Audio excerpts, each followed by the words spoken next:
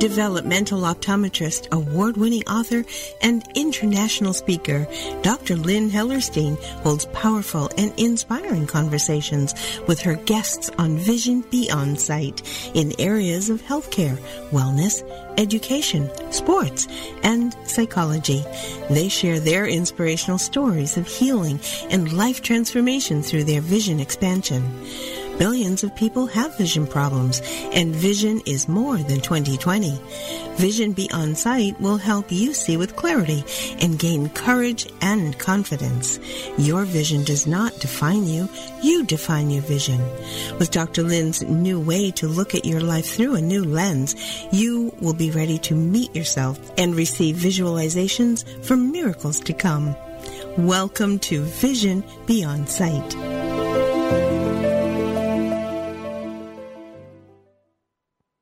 Hey everyone, this is Dr. Lynn and welcome to Vision Beyond Sight.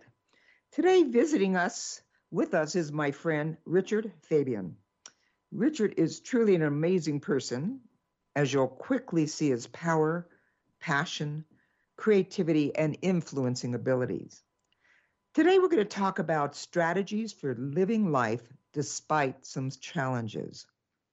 Richard has been losing his vision, in other words, the ability to see with his eyes, since he was told at age 21 that he had retinitis pigmentosa and that he would be blind in 5 years.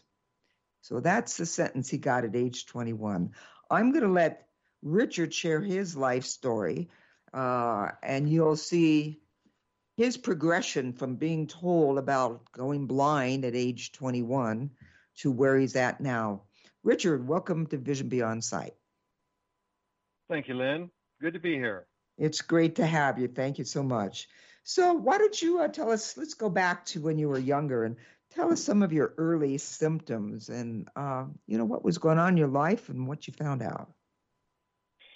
Yeah, it was a big realization for me when I found out at age 21 that I had retinitis pigmentosa. My eye doctor had told me, because we had shared in a previous visit that, I'm probably going to get a letter to go to Vietnam because I had a low draft number. Back in those days, people who know about low draft numbers, they know what I'm talking about. And so he said, don't worry about it. I'll write you a letter. When you get your letter, just come see me. So I did. And he wrote a letter which shared to the draft board and to anybody, including me, that I had retinitis pigmentosa. Can you stop there for a second and explain what that Sure. is? Just generally, yeah. Yeah, sure. Yeah, retinitis pigmentosa is an inherited retinal disease that impacts your retina. And the way it shows up, the first symptoms are typically night blindness, where you start losing your ability to see well at night because your loss of rods in your periphery of your retina. And then your cones, which are mostly in the central part or macula of your retina, start to deteriorate over time. And retinitis pigmentosa is typically a disease that, usually shows up in the teen years and then progresses throughout life, some at a faster pace than others. Mine, like you said, they told me I would be blind in 5 years. And the reason they said that was because my uncle was totally blind from RP. RP is the short form of retinitis pigmentosa. Right. So I never knew. We never talked about it when I was growing up with my uncle. He was just blind and he had a guide dog and he was living life. So I didn't think anything about what he had. That wasn't a conversation back then. Of course, many people didn't know much about it at that time as well, which probably added to that conversation not being performed. So anyway, I saw what he did in his life. And so when I found out that I was going to be going blind, in 5 years, I went to see another doctor and he confirmed the diagnosis that, yes, it was retinitis pigmentosa.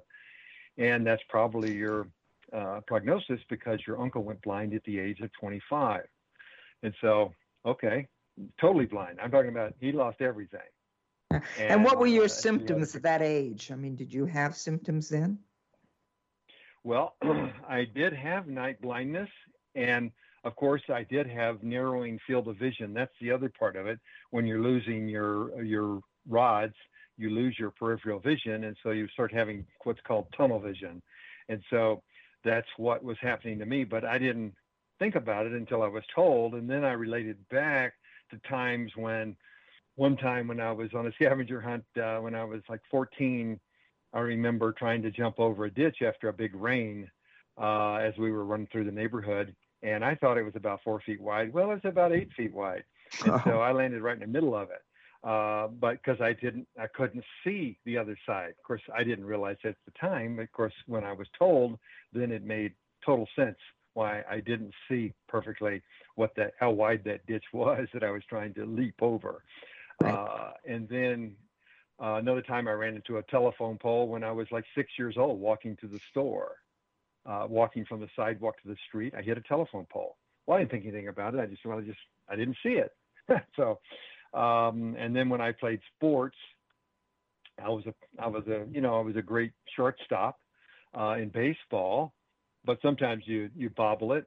And sometimes it took me, it was probably a half a second or a second to find the ball, and I could still throw them out because I had a pretty good arm.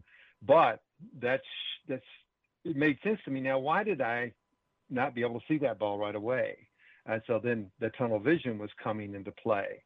I played basketball. I was on the basketball team in high school as well. And they would throw me bounce passes, and it hit me right in the gut because I didn't see the bounce pass coming. Saw some motion, and all of a sudden it was in my belly. And so anyway, those were the symptoms of tunnel vision. And then that's progressed over time to where I remember playing golf, where I used to hit the ball maybe 225, 250 yards, something like that in my, late 20s, early 30s. But I remember playing with my brother and watching the ball go down the fairway and just disappear in the distance. I mean, I saw it going probably about 150 yards, and then it just kind of faded away. I said, where did it go? Where did my ball go?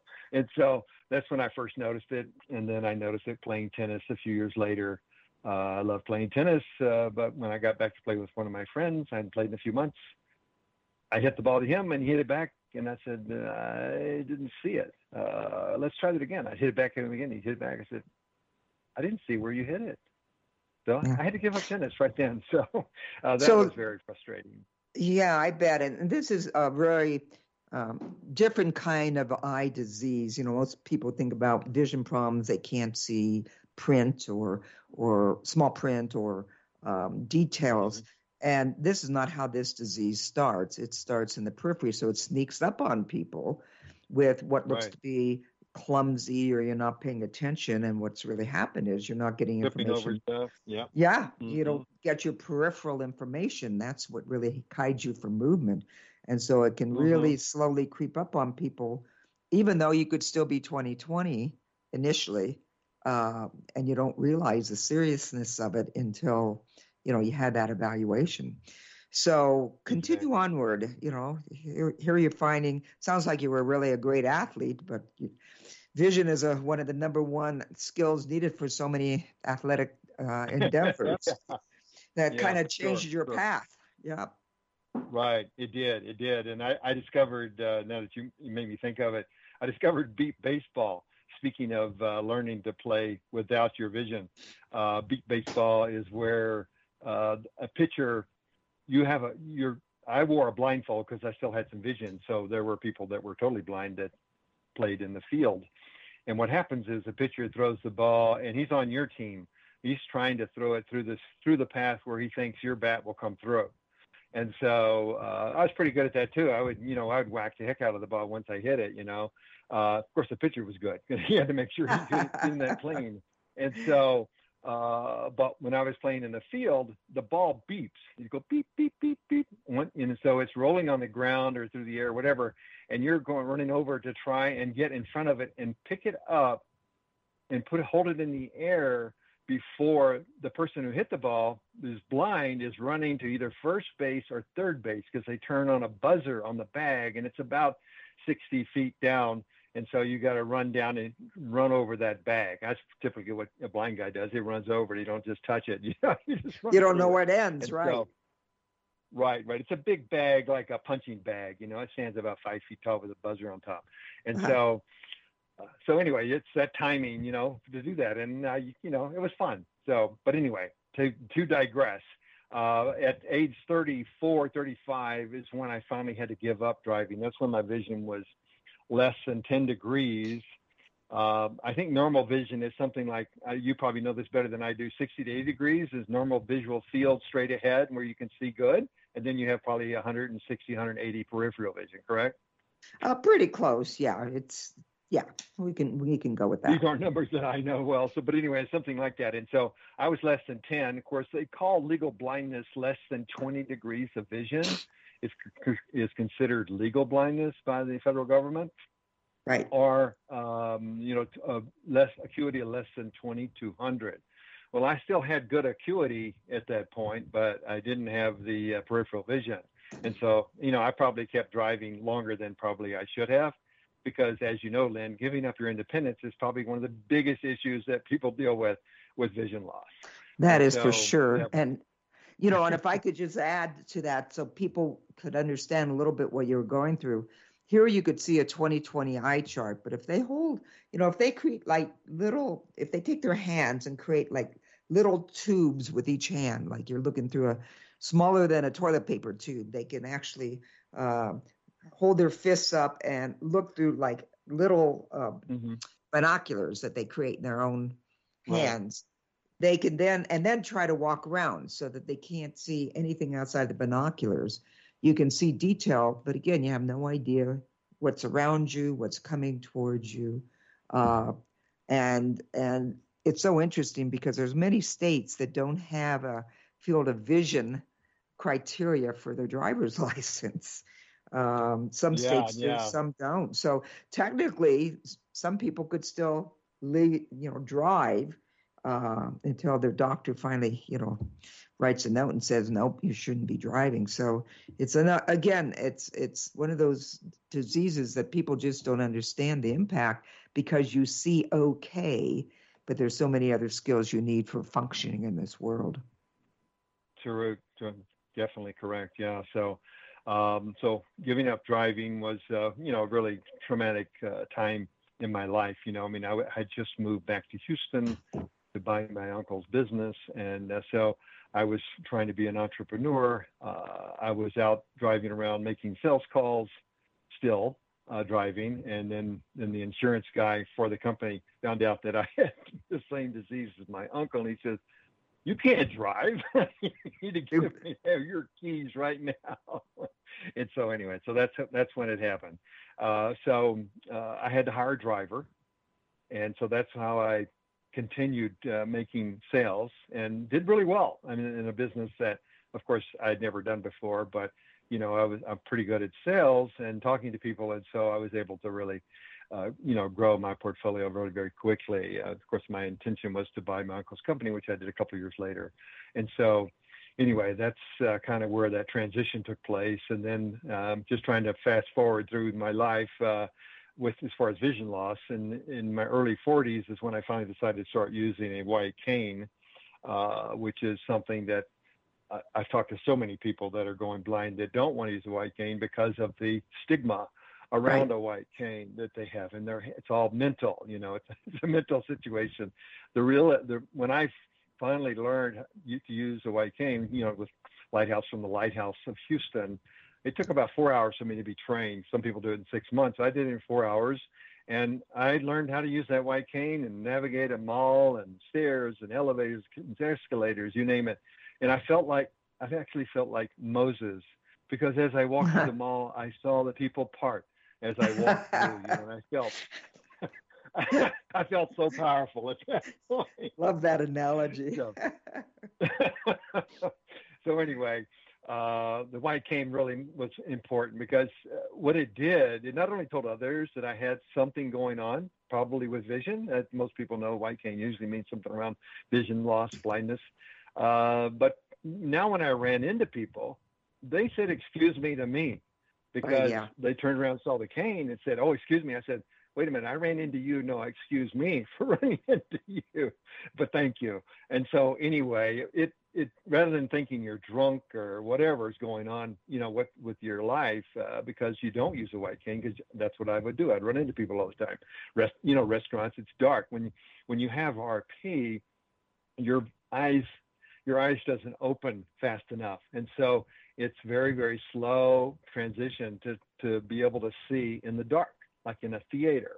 And so I'm just totally blind in a theater, when I walk in, or any kind of restaurant typically are much darker than, they don't probably not dark to somebody with good vision, but for us with the RP, it looks very dark until several minutes later. So anyway, then in my late 50s, I started using a guide dog.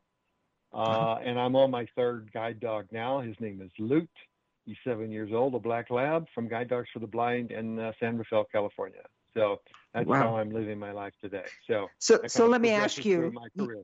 let me ask you, how much vision did you have then? You have your dog, and are you able to see anything, or what's the status of your vision then? When I first got a guide dog, I was 58, and I could still see straight ahead. It was correctable. I was wearing, glasses at that point. I had worn contacts earlier in my life, but I was wearing glasses, and I was correctable, I think, to about 2060 back at that time, maybe 2080.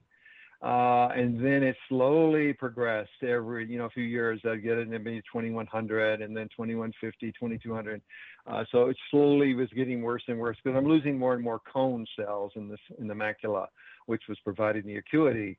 And so anyway, now I have none. No, in 2019, I was involved in a stem cell clinical trial that the Foundation Fighting Blindness was, part.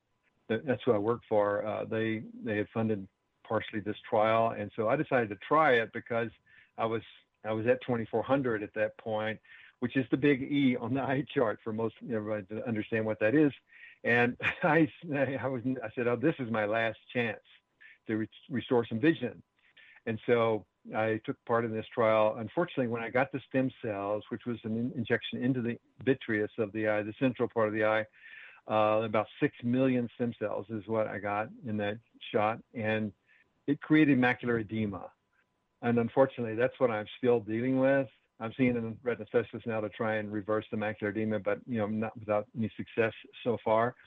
But in any case, the macular edema took out the rest of vision I had in the central part of my eye, which wasn't great, but it was something. I could see something moving and see a little bit of it, but not much. And so now I just listen to everything. I listen to my iPhone, and that's how I do my work daily. I still work. I'm 74 years old and still working full time as a senior gift officer for the Foundation Fighting Blindness.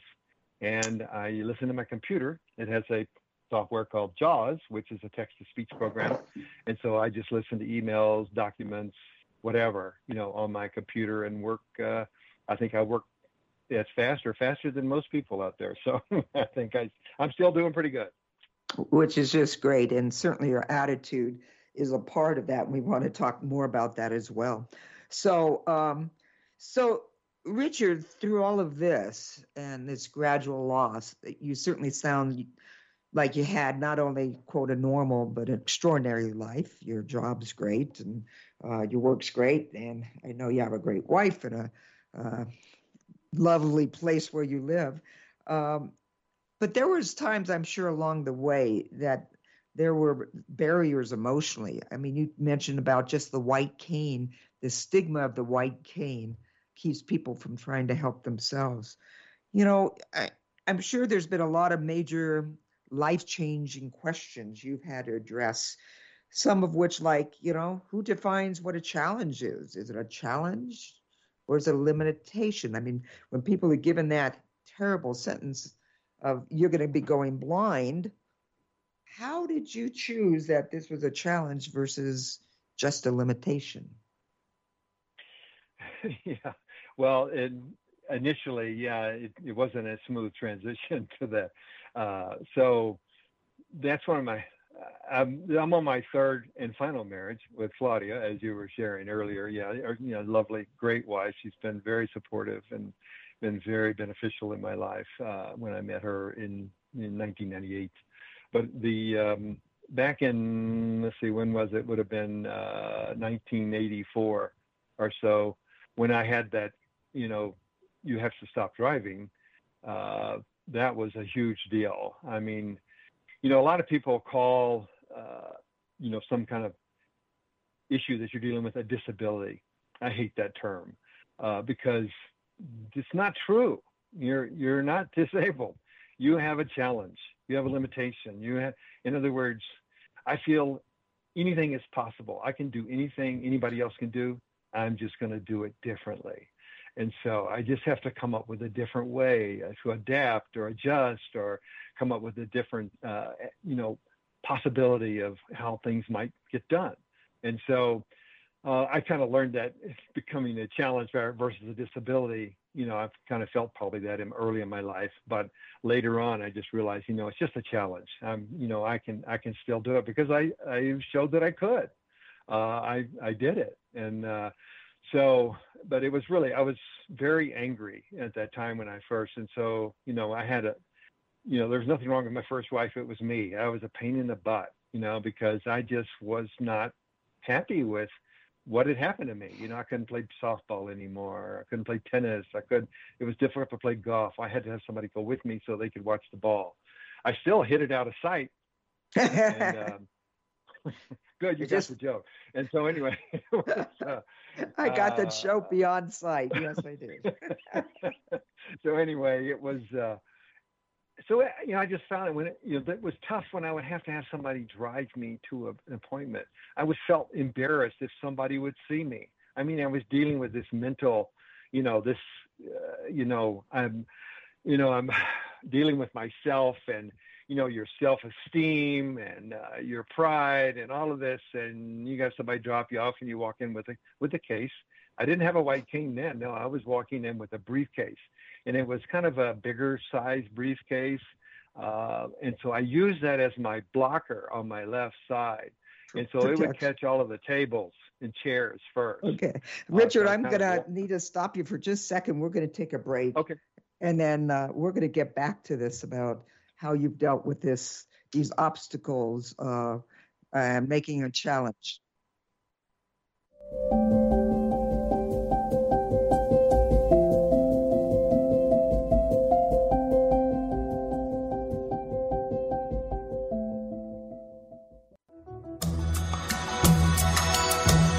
Discover the power of the seeing brain, the creator of your true vision. Dr. Lynn Hellerstein's #1 bestseller book, Expand Your Vision, helps you see with clarity and gain courage and confidence.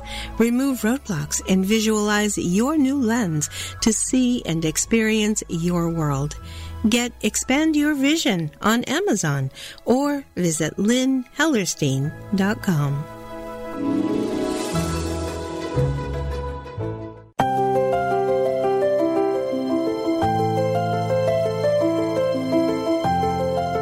Developmental Optometrist, award-winning author, and international speaker, Dr. Lynn Hellerstein holds powerful and inspiring conversations with her guests on Vision Beyond Sight in areas of healthcare, wellness, education, sports, and psychology. They share their inspirational stories of healing and life transformation through their vision expansion. Vision Beyond Sight will help you find clarity in your functional vision and expand the power of your seeing brain to gain courage, confidence, and success in your life. Join Dr. Lynn each week for a new, exciting episode, Vision Beyond Sight.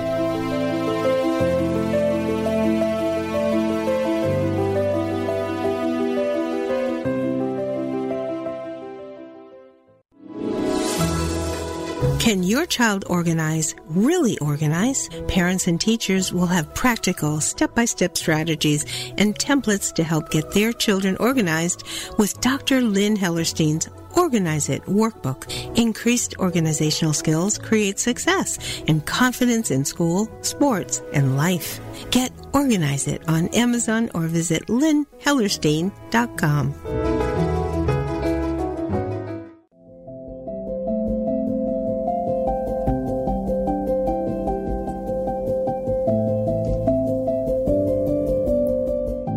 Welcome back to Vision Beyond Sight.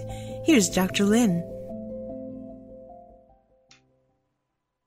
Hi, everyone. We've been having a fascinating conversation with Richard Faubion. Richard has been explaining, being very open and vulnerable about his loss of vision due to retinitis pigmentosa. And the illness, the disease in itself is devastating. But what's so wonderful is hearing how Richard has turned that around. And he had to decide every step of the way in his life whether this was a challenge or a limitation. And there's a great quote he sent me from Michael Jordan. It says, "Obstacles don't have to stop you. If you run into a wall, don't turn around and give up. Figure out how to climb it and go through it or work around it." And that's exactly what Richard's been doing his entire life. So the big question, as you've been going through, this gradual decline of vision, which is taking away your independence and certainly affecting your entire life, but especially a lot of your fun and sports. The big question is, who will you be in the face of these challenges? Who will you be? In other words, who do you create yourself to be? You could be the victim, or you've done quite the opposite, and you talk about having faith. Explain to us about this acronym of a beautiful word called faith. Of course.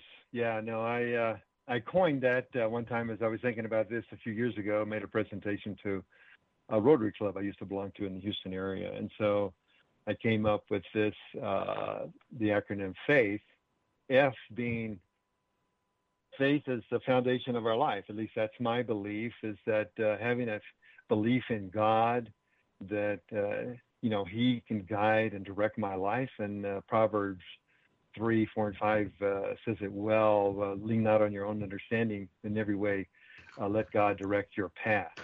And so I really believe that and trust in God to lead my life. Am I perfect in that? Not always, but he's always there when I need him. So, and then the A part of faith is acceptance. Being present to the situation you're dealing with, being present to your circumstances, understanding this is what's so, and now what? What happens next? This, okay, great. I'm losing my vision. This is what's going on in my life. How do I handle that? How do I move forward? Because, I can let it defeat me, or I can accept it and move forward, kind of like Michael Jordan did in his quote. Right. And I is integrity, maintaining your principles, doing what you said you would do when you said you would do it. I mean, that's important. That's the way I live my life, the way I do my work. If I say I'm going to do it, you can count on it. Keeping an empowering context for yourself. Always maintaining a conversation for possibility. In other words, you may have this thing going on in your life or whatever, this challenge or obstacle. So once you identify that, so now you find out what's the next best way to get, move forward.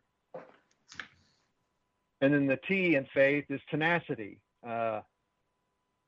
I've lived in the possibility, and I created this in the Landmark Forum. I don't know if many people might know about Landmark Education worldwide, and they have a course called the Landmark Forum, which is kind of the initial course that you take 3 days and 3 days and Tuesday evening, and it really changed my life because in 2003 I was dealing with leaving my work that I had, a business that I owned, and then I said, what am I going to do? I can't see how am I going to make an interview? How am I going to do this? How am I going to do that? And I created, through the Landmark Forum, I got to see the stories that I was living into and how that was really ruling my life.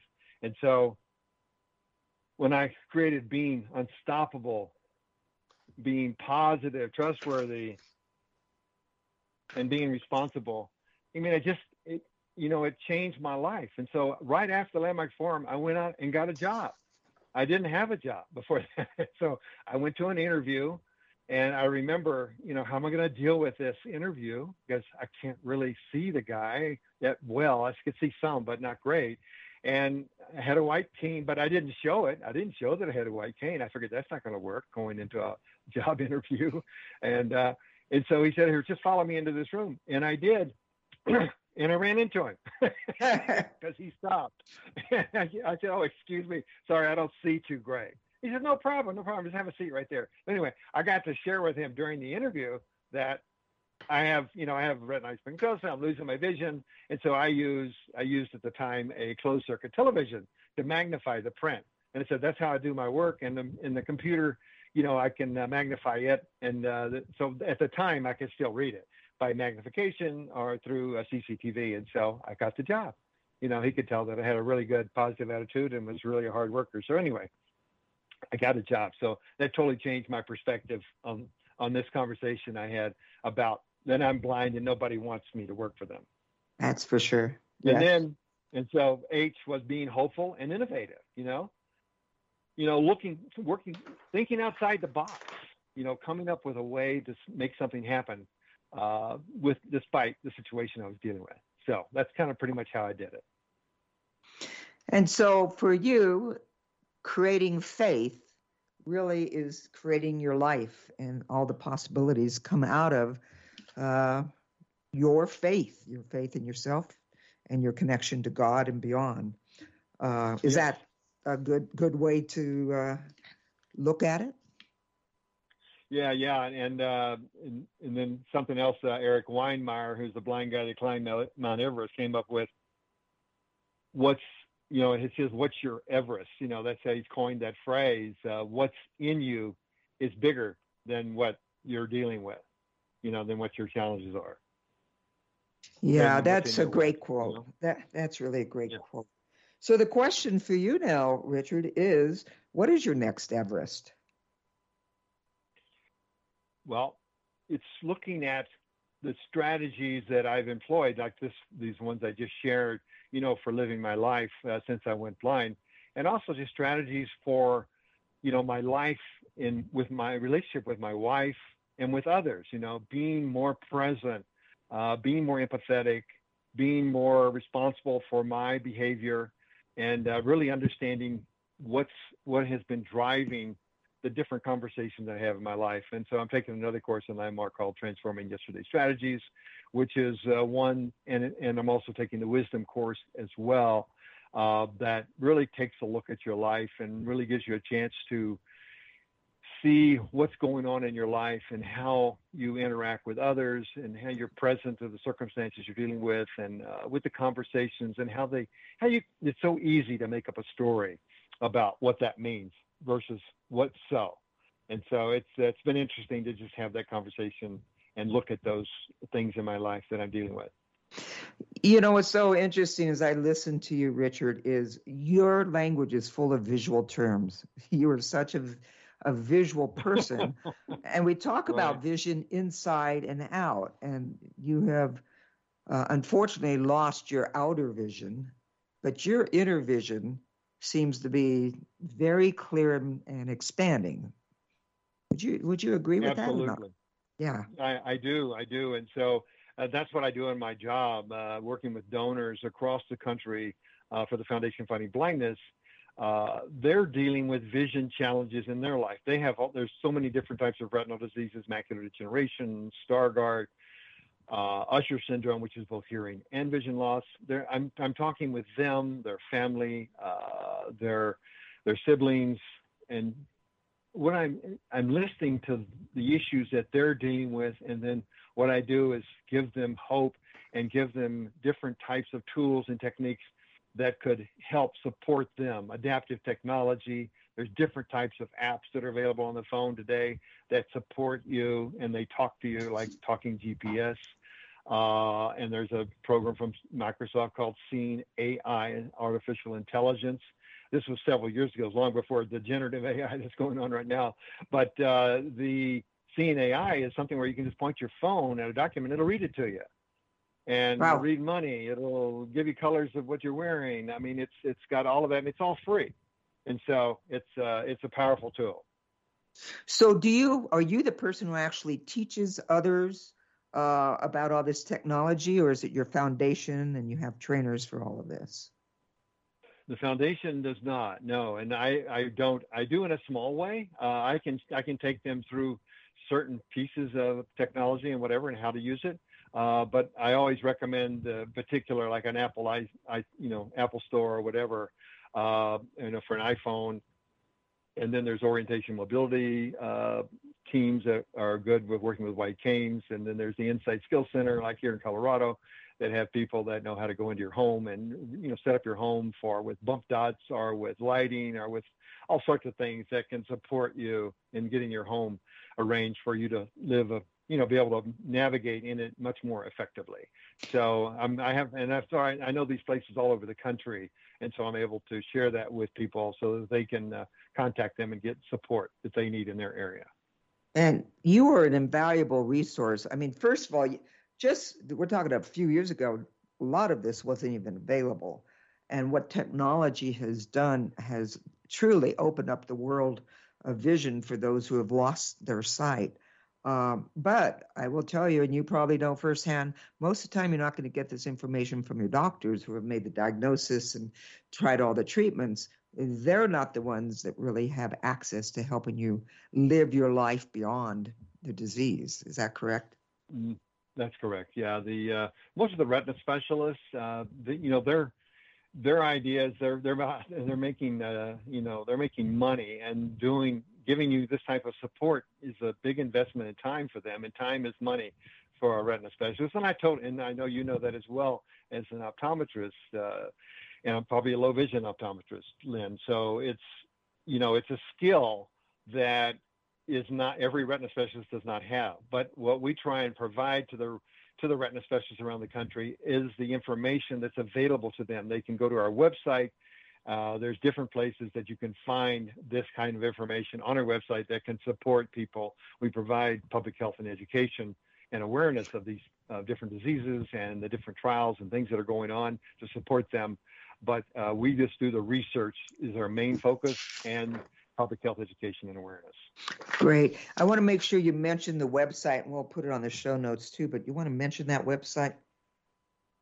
The Foundation Fighting Blindness is www.fightingblindness.org, fightingblindness.org. Great. And if people had specific questions for you, Richard, how would be the best way to reach you? Best way is just to call me. That's fine. Just give me a call, 720-207-8362. That's my cell phone. And if I can support or help you, I'll do my best that I can. That's very generous.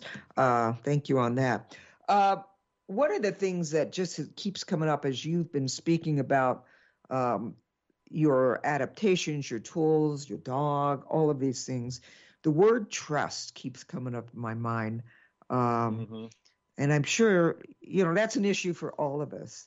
But when for most people, the primary source of navigation and learning is through visual system. And when that's been yanked away from you, a lot of trust has to go into relying on other people, other senses, other dogs, etc. Do you have any comments about, how that's impacted you and what might be helpful for others to look at that? Yeah, I mean, I feel, Lynn, that when I got my first guide dog, this is when I really I learned a lot about myself and about trust, especially in others, to direct my path, besides God. And so here I was, I was using, I had some vision when I first started with the guide dog. And so, you have a tendency to want to help correct the dog if he's making a mistake, if he's running into something, he's going to run into something or whatever. The key is that you need to allow the dog to make the mistake, because that's how they learn. And once they make a mistake, you rework. It's called reworking that particular situation so that he now knows, I'm supposed to stop here and not let you run into that tree limb that's hanging down in your path, because he didn't know it was in my path. And so anyway, that's reworking. But the other big thing is when they said, you need to wear a blindfold. That way you can totally trust your dog. And I said, do what? And so I can just close my eyes and no, you won't, you'll cheat. And so they put a blindfold on me, and then I had to work that dog with a blindfold. And that was one of the scariest things at the beginning, because now I am totally trusting that every move he's making is the right move. Stopping at the right corner, crossing traffic. He's supposed to watch for those cars and stuff like that. Of course, I'm using my hearing as well. But that was really a huge change for me to really, in fact, after we started doing that for about 30 minutes, we were walking faster than we ever have. And I was smiling and singing, because I was just totally free to enjoy the ride and let him do the work. And that's what you're supposed to do. And so that was really a pivotal moment in my life. And so I saw that in, trusting others to support me and asking for help. That's a big thing. People don't want to ask for help, Right. They don't want to have to bother somebody else. But that's important. You need to ask people for help. They're happy to help you. Just ask. So. Yeah, that's so true. And, I made the big mistake, even being in the field. I was at the Denver Center for Performing Arts in Denver, and I saw it was a young man using a white cane, and he was walking fast. He was heading right towards the stairs. And I was afraid he was going to fall down the stairs. And I stopped to see if I could help him, and that was not the right thing to do at the time. I didn't realize. And what do you do? Count, or how did he know exactly? Because I'm pretty sure he had no vision, the way his head and his eyes looked. And so, does he count the steps? Does he trust that, the moment that white cane would hit the step differently? Because he was moving at a fast speed. How did that work? Because I know what I did was incorrect. Right. Yeah, and he probably wasn't appreciative of it either. So. No, he wasn't. Right, I can understand that. Yeah, because what he was doing, he's sweeping the floor looking for those stairs, because he knows there's some stairs, because he's either probably been there before, and he knows that there's going to be some stairs. And so what he does, your cane is about 6 feet in front of you, and so it finds the stair either going up or down. And so he can tell that when he reaches it, and then he might use the handrail, he may not. But what you do is you hold your cane up and you count the steps as you go down. It's right in front of you. So you're click, click, click.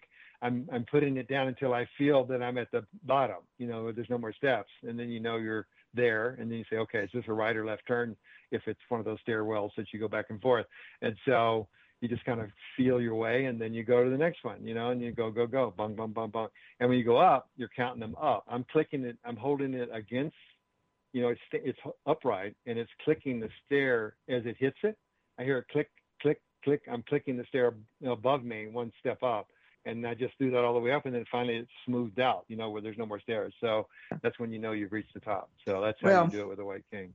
Trust has to be on both sides. They trust their instincts, and other people need to trust them as well.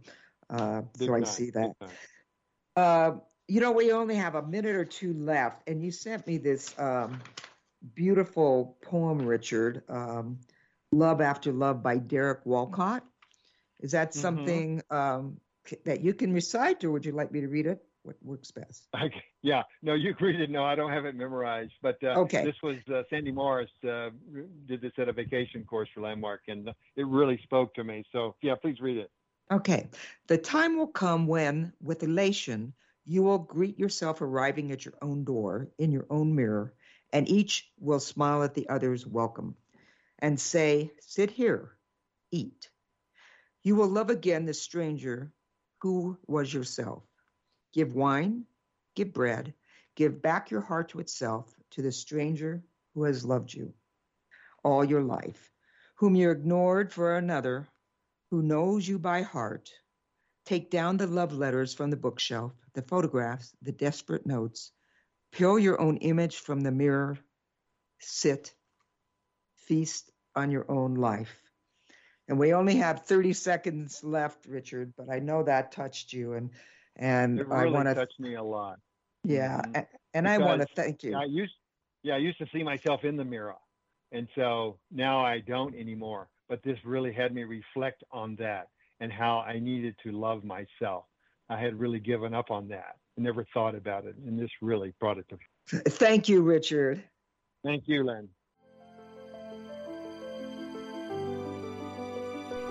Thank you for joining us today on Vision Beyond Sight. Join Dr. Lynn Hellerstein each week to help you find clarity in your functional vision and expand the power of your seeing brain to gain courage, confidence, and success in your life. Remember, your vision does not define you. You define your vision. For more information and find additional podcasts, visit lynnhellerstein.com. See you next time on Vision Beyond Sight.